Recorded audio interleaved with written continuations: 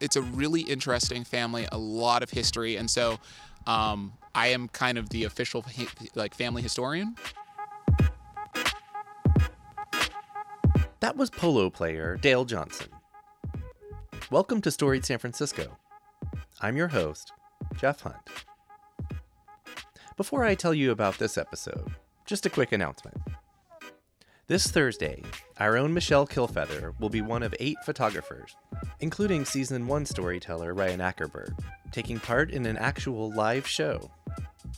It's called 214, and photos will be projected on a large wall outside of 63 Bluxom Street Gallery. Local brewery will be open for your food and drink needs, and it'll be a really great time. The show runs from 7:30 to 10:30 at 63 Bluxom Street in South of Market. Back to the podcast. In this episode, Dale gives us a detailed account of his family going back 2 and 3 generations, from the New York State-Canada border and a black town in Texas to the West Coast and eventually Oakland. His parents met at a park in the East Bay, and Dale was born a few years later. He talks about growing up in East Oakland and some of the changes he saw, even as a kid, that had an impact on his life.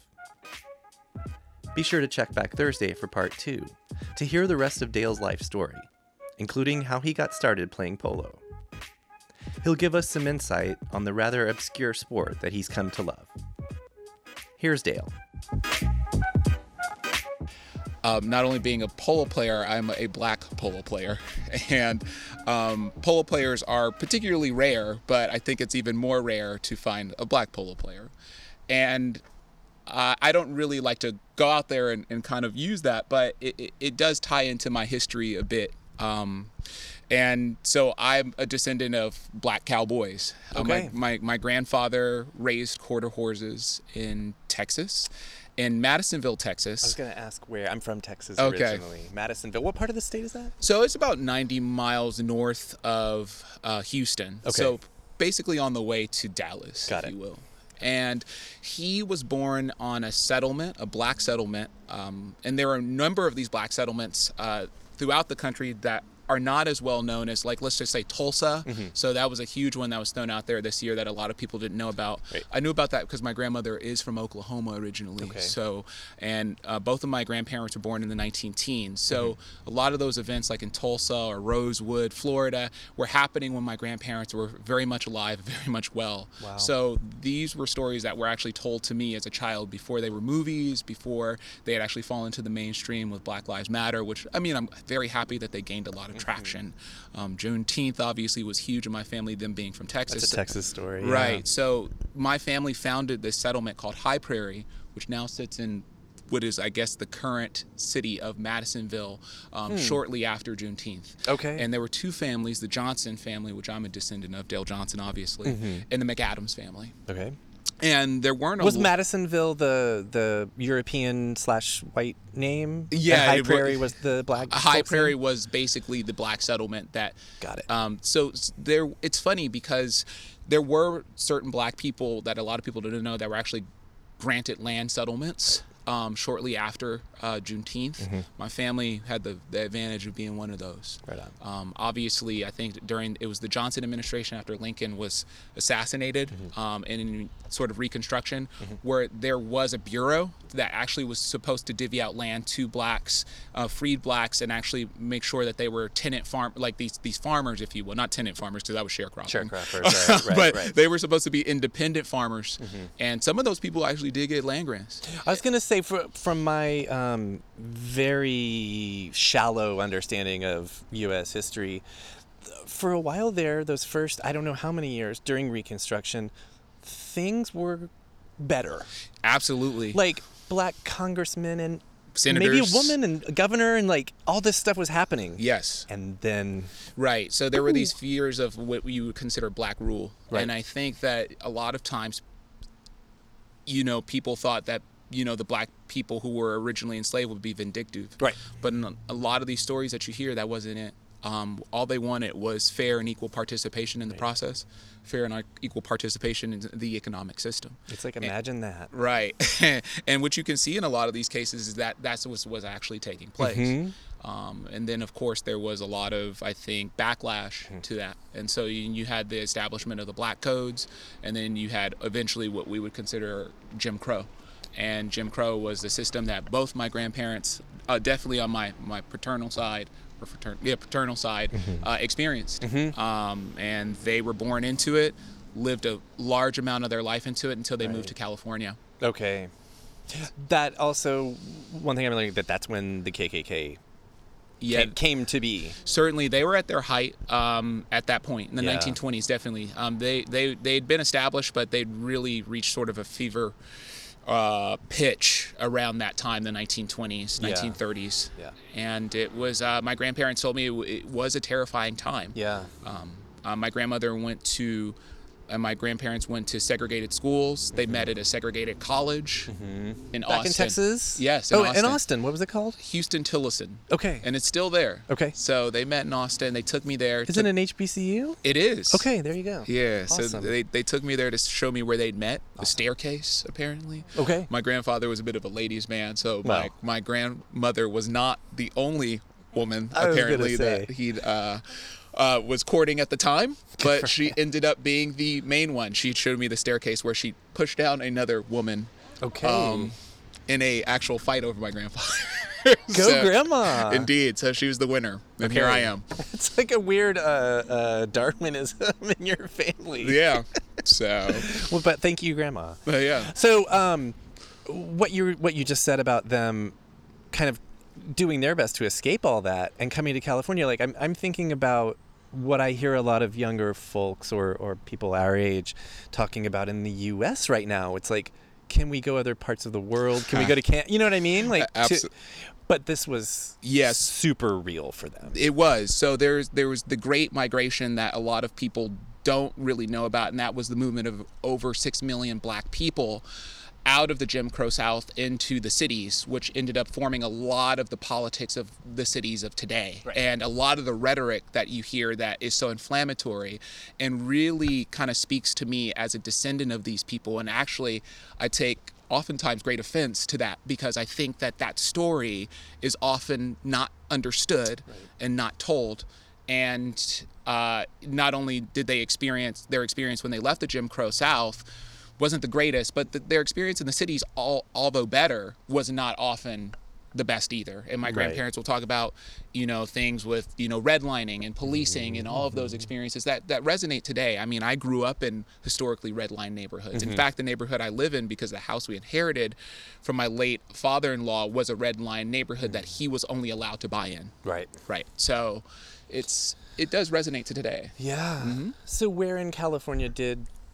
so that's one set of grandparents. Right. Where did they come in California? Oh, so my grandparents, so my dad's parents, who I relate back to sort of my equestrian roots, they came to Oakland. Okay. So Oakland and San Francisco. In the 20s? So my mom's family's a little earlier. They came with Pullman Porters. They were kind of moving around in this area in the 20s and 30s. Got it. But my father's parents, the Johnsons, they came in the 40s. Okay. Some of them had actually started coming in the late 30s to work at Mare Island to work on paint submarines. Right. So the house that I actually grew up in belonged to an uncle who painted submarines at Mare Island. Oh wow! And he'd come. Another horse connection also. Mare Island, right? Yeah, it is. Yes, there you go, Mare Island. Yes, another horse connection. I can't seem to escape it. And so my grandfather was conscripted out of college, I believe, after the bombing of Pearl Harbor. So a lot of black people were moved. They moved because out of military necessity, which I think a lot of them were thankful for too. Right. So they didn't have to pay for the move. And so my grandfather served in Guinea and in the Philippines in segregated units. Okay. And he was a radio operator. Which branch would that be? The Army. The Army. Okay, he was in the Army. Got it. So, and he was shipped out of Oakland Army Base and was stationed literally in Guinea in the Philippines for 2 years. He never came back. Wow. Yeah. Okay. But he had already started a family, it sounds like. He married my grandmother. Yeah. They didn't start a family, so they definitely tried to have children. They lost their first child. And then in 1957, they had my dad. Okay. So your dad, do you want to say your dad's name? You don't have to. Oh, yeah, my dad's name is Dale. Okay. Yeah, it's just like me. Are I'm you junior. I'm a Okay, junior. Awesome. Yeah. So your dad's born in what year you said? 1957. 57. Okay. In Oakland. He was born in Berkeley. Born in So Berkeley. so there was a hospital there, Herrick Hospital. Okay. Which I think now it's Altabates but it was Herrick Hospital. But my grandparents lived in Oakland, but he was born in Herrick in Berkeley. Right. Do you want to speak to any of his experiences growing up there, or I mean, eventually I'd like to hear, now that you've said that story, like eventually him and your mom. Right. So yeah, definitely. My dad, well, he grew up in the Bay Area at a really interesting time. So 57, and he was really kind of coming of age when a lot of the movements that were here in the Bay Area were really taking place. The Black Power movement, the feminist movement. Hippies. I mean, the Summer of Love. All of those things were kind of taking place right here. Right. And although he was a child, I mean, at certain points he was probably like 10 or 11, he definitely said he was impacted by a lot of what he'd seen. He was in high school by the time the Black Power movements had really started to kind of take root. He was really enthusiastic about these things. Okay. But my grandparents, believe it or not, were not. Maybe a little more conservative? They were a little bit more conservative. Right. I mean, obviously, the issues that matter to them, they were active in Acorn, so they definitely worked to get out, black voters. Right. They were very much involved in the black sort of economic community. My grandfather had owned a few laundromats and had a few contracts with the Navy. Okay. And he'd also founded, it's really cool. Maybe I'll show you the article, but it was the first black operated automatic car wash in the East Bay. All right. And so he was like standing there. There's a great photograph with him like standing with like a local senator and a congressman and like, shaking their hands. What was it called? Do you know? Best Auto Wash. Yes. Wasn't a lot of competition in the 50s. But it didn't have like a pun name or anything. No. That's not my grandfather's style. He's pretty straight up and down Texan. Yeah. Got it. But they were definitely involved, I think, in terms of this idea of black people and how they best thought to sort of advance their causes in a different way. They definitely were not huge in the Black Panther movement, and to your point, they were just definitely a little bit more conservative than my dad, and that's understandable. Yeah. But yeah, so did your dad maybe a little later, maybe in his teen years, did your dad start to actually participate in stuff? I mean, like you said, it was a volatile time out here. My mom was actually the person who went to demonstrations that she told me. Let's bring her in. Yeah, absolutely. So Kimberly, so my mother, Kim, is an amazing person, would probably be the one person to give you the shirt off her back, I know, and definitely strive to be like her every day. Awesome.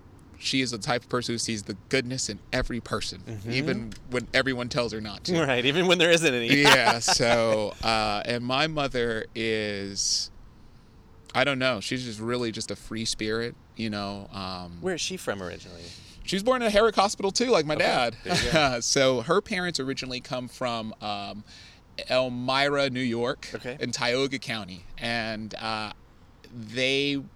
and my grandfather was born in Niagara Falls, I think on the Canadian side. Oh shit. Yeah, so his family actually. That's awesome. Yeah, so and it kind of goes back to sort of how they all ended up coming back to Oakland. So my great-grandfather was married twice. First to Grandma Inez, who birthed my grandfather, my James, who was born in Niagara Falls, and then ended up moving down into Tioga County, where he eventually met my grandmother. His father, however, went back to Canada and was the pastor at St. Catherine's Church, which was actually the final stop on the Underground Railroad. And he was what you call I think it was a British Methodist Episcopalian, but for black people, in that area. So because the churches were segregated. So he was a huge religious leader. And by that time he'd already remarried and had a couple more of my great aunts and uncles. They actually ended up moving from the Toronto area, because he was born in Guelph. They ended up moving out to Vancouver. Oh, wow. And so and then he ended up becoming a religious leader in Vancouver. I have an article about this, about the church he was in. But funny, Jimi Hendrix's mother, the article shows Jimi Hendrix's mother walking up the stairs with my great-grandfather greeting her, because he was from Vancouver, which a lot of people don't know. I didn't. That's awesome. So that church was the center of black life in Vancouver. But my grandfather was very active in social movements throughout the West Coast. Okay. So a huge one was the Pullman Porters. And a lot of people don't know about the Pullman Porters. When railroads crisscrossed the United States, George Pullman, after slavery, thought, oh, wow, I need somebody who kind of knows the caste system to work on these trains. So basically, the Pullman Porters were kind of servile, but these porters who would serve everyone on the railroad car, on these luxurious railroad cars. And so one of the big stops was Oakland. And so what ended up happening was, over time, the Pullman Porters began to organize because they realized they weren't being paid nearly as close as they were to the white porters, although it was an upstanding job in the black community. That's why, like, great neighborhoods in North Oakland and West Oakland, these people were the pillars of the community because they made the most and could make the most traction. Right. But they were making a fraction of what their white counterparts were. And so a lot of the organization for a lot of these social movements, a lot of these union sort of labor movements were formed in the black church for black people. My great-grandfather ended up moving up and down the West Coast at different ports of call, if you will, or the terminals to help organize. And so he helped, I think it was Philip Randolph, who actually founded the Brotherhood of Sleeping Car Porters, and then the Dellums. If you're familiar with like Ron Dellums, the Dellums family was huge in that too. Got it. So he ended up being a pretty large and influential sort of leader in it ended up being the AME, African American Methodist Episcopalian churches in Oakland, and then of course in that union movement. So what ended up happening eventually was they decided to leave Vancouver and came down to Oakland. Got it. Now, why my So it was movement inspired in a way. Absolutely. So they moved it for more of like the social aspect. Now, my grandfather, who was back in New York with my grandma and pregnant with my mother, in a place called Elmira, New York, decided that his father was there, and his father said, hey, there's lots of opportunities here on the West Coast. Why don't you bring your wife and your many children, because they were Catholic and did not know, my mom, as my mom says, did not know the meaning of no. Yeah. And so they brought, I think they had, by that time, had 5 children. Wow. They ended up having like 8. And they finally ended up coming to Oakland. Okay. So, yeah. So then that means was your mom born out here or born back there? Well, they were pregnant, so she was born here. Oh, you said the same hospital. Yeah, she was born in the same hospital as my dad. Okay, so this is this is so rad. I'm like, we could do a whole podcast just about your family. Yeah, no, it's a really interesting family, a lot of history, and so I am kind of the official family historian. Awesome. So I go through all the right guy. Yeah, go through all the records. I can trace my relatives back to West Virginia, the Shenandoah Valley on my mom's side, where they were like enslaved, and I can trace their relatives back to about the colonial period. Jeez. Even before, as my mom always says, your family was here before the U.S. was the U.S. Right. You know? So, this is home for me. We might seriously have to do another episode. I would love to do it. Because eventually we have to get to you. But yeah, I know. So just quickly, what was your mom's maiden name? Moore. Moore. Moore. And then her great grandfather who'd done all this, his name is James Ivan Moore. Okay. And so he was pretty well known. So if you kind of look that name up, it'll James pop Ivan up quite Moore. a bit as a sort of a union leader and church leader throughout Oakland and the Bay Area and the black community just along the West Coast. Awesome. I will look that up. Yeah. Okay, so how did your parents meet? They met at a park. They met at a park in High Street in Oakland. Nice. Yeah. And I think that was kind of it. Just randomly? Yeah, for the most part. Families. No, it wasn't like families. Pulling strings. No, not at all, not at all. Okay. So my dad was he was in sports. So my dad was actually a big sportsman. I probably inherited that from him. I'm huge into sports still, and so he was actually. I guess he was like a coach. Okay. He's kind of a coach for kids, and my mom was at the park. He liked my mom. They ended up having my sister. They were really young. My dad was still in college. My mom was 19. Oh, wow. So they ended up having my sister Asia, AJA, that they named after their favorite Steely Dan album from 1979. That tells you the nature of my parents just a little bit. Yeah, I'm loving it. I'm loving it. Right. Do you just have the one sibling? I do have just the one sister. Okay. I have a younger stepsister as well, but I mean, if you were to talk about just my family, my parents and me, there's just me and my sister. And so your sister was born in 79, 80? 79. Okay, Yeah. and you come along 7-ish years later? Yes. Yeah. Okay. So, yeah. So So they were just kind of doing their thing, your parents, and then they had the second kid, and and it was and that's me. you. And They're still probably listening to Steely Dan. so They're much Steely Dan. You know, Oh, people were man. telling them it's over, and they're like, it's not over. Yeah. So. Yeah. No. Well, do you want to walk us through? Obviously, you don't remember your birth, and that's okay. But earlier I said late 80s, but I'm guessing more early 90s? Yeah, so I was born in Would be- '85, and Yeah, then your first memories would be my very first- late 80s. Yeah, late '80s, and then coming in Oakland in the early '90s, late '80s. Do you remember the earthquake? Absolutely. That's one that'll stick. Yeah. So there are those glimpses from childhood that you remember. The Yeah. big one was the earthquake. My dad didn't come home because he was stuck in an elevator because my dad ended up working for Chevron, and the Chevron headquarters was in San Francisco. Right. And so he ended up getting stuck in an elevator for a couple hours. Dude. Then he said he No, stopped. thank you. I'm sorry.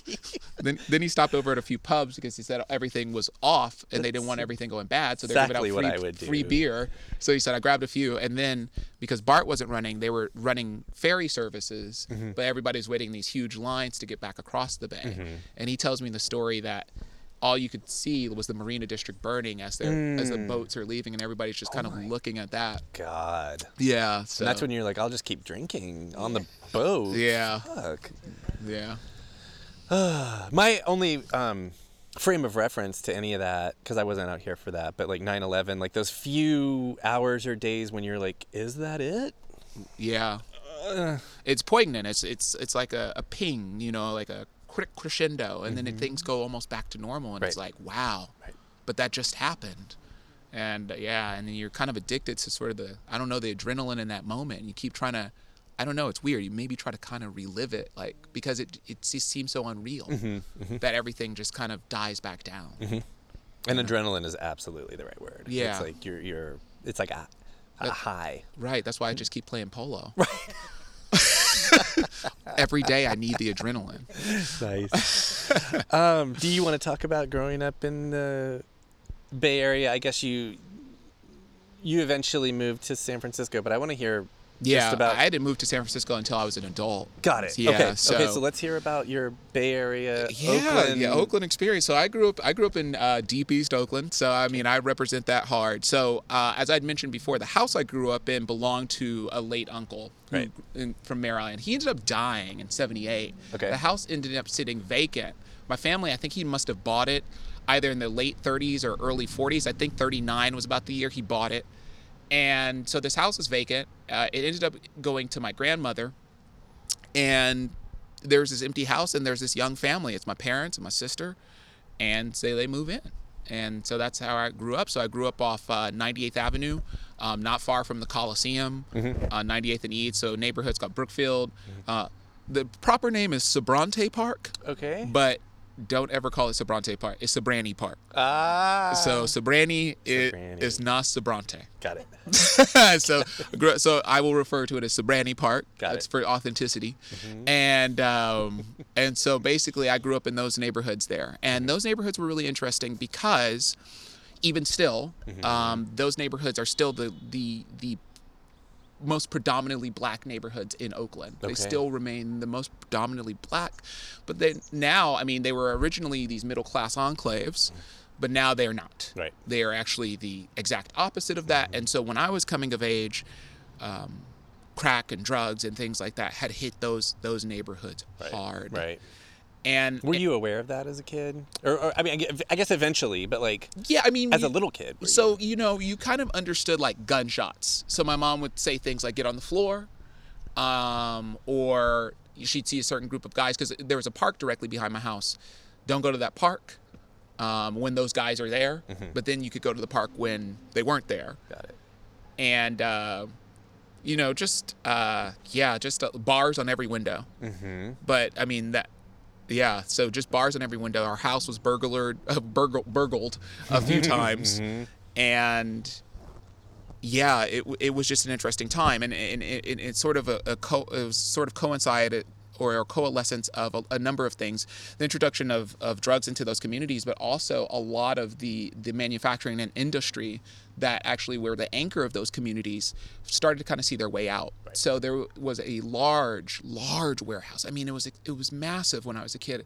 I recall they used to build ship engines there for container ships. So like the container ships you see at the Port of Oakland. Right. They actually used to build these huge engines. I would imagine that needed to be a big building. Right. Yeah. Very big absolutely. building. You're talking about 70,000 horsepower there, bud. I used to work on container ships. Another horse reference. Yeah. So I actually worked on container ships right out of college, so I know the horsepower needed. So. Okay. But yeah. So they used to build those engines there. There was Sunshine Biscuits, Granny Goose. I think Mother's Cookies had a factory there. And actually Durant Square was a GMC auto plant as well. So, the thing about it is, I got to kind of see a Rust Belt sort of situation, if you will, right, early on. So it's really interesting when you see people talking about these jobs were shipped overseas, where in my neighborhood that happened 30, 40 years ago. What are you talking about? Right. You guys just catching up, right? Right.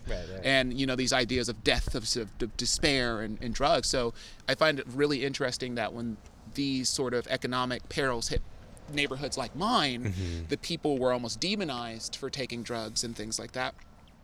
And then when you hear them saying more sort of Midwestern communities, they become deaths of despair, and we have to do everything we can to put all of our resources and stop China and things like that.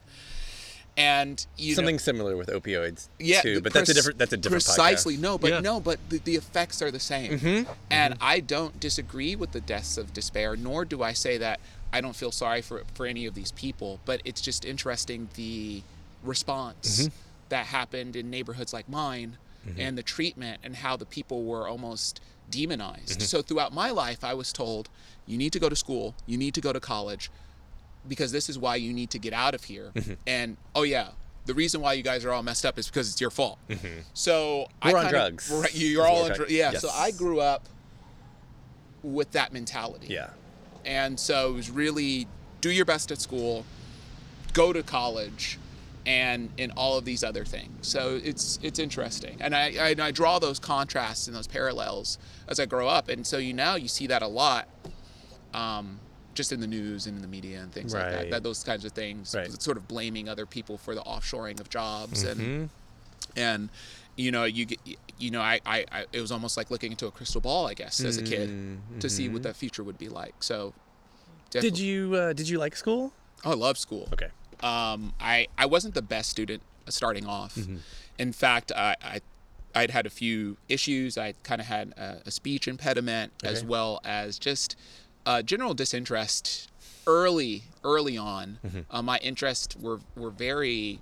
I really liked to sort of tinker. I really liked things that were kind of mechanical, and normal school just didn't do that. And I think to think a little bit more abstractly, and so it wasn't until about 4th or 5th grade where things got a little more hands-on that, I don't know, something happened, a switch went off, and I just ended up being a great student. Okay. And I basically just carried that all the way into college. I was still just kind of running with that torch. I ended up working in data science. That's kind of what I do now. Okay. I ended up doing data engineering.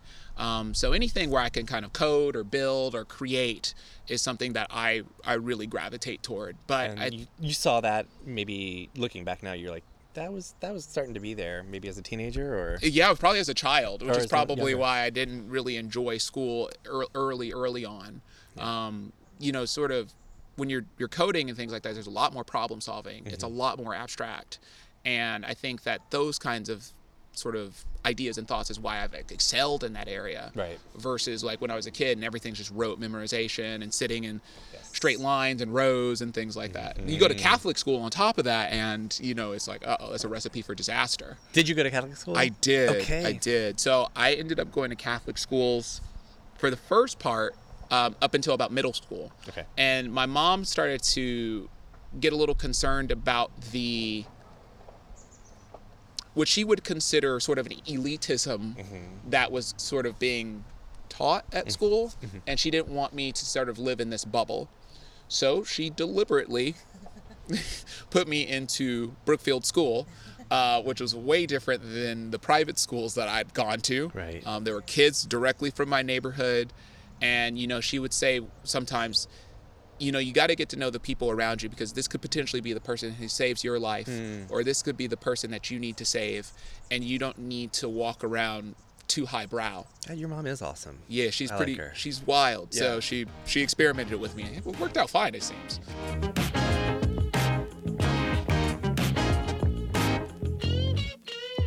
That was Dale Johnson.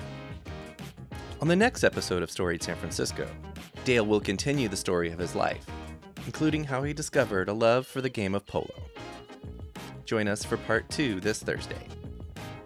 Also just want to mention again Michelle's photo show, 214, which takes place this Thursday from 7:30 to 10:30 at 63 Bluxom Street in the city.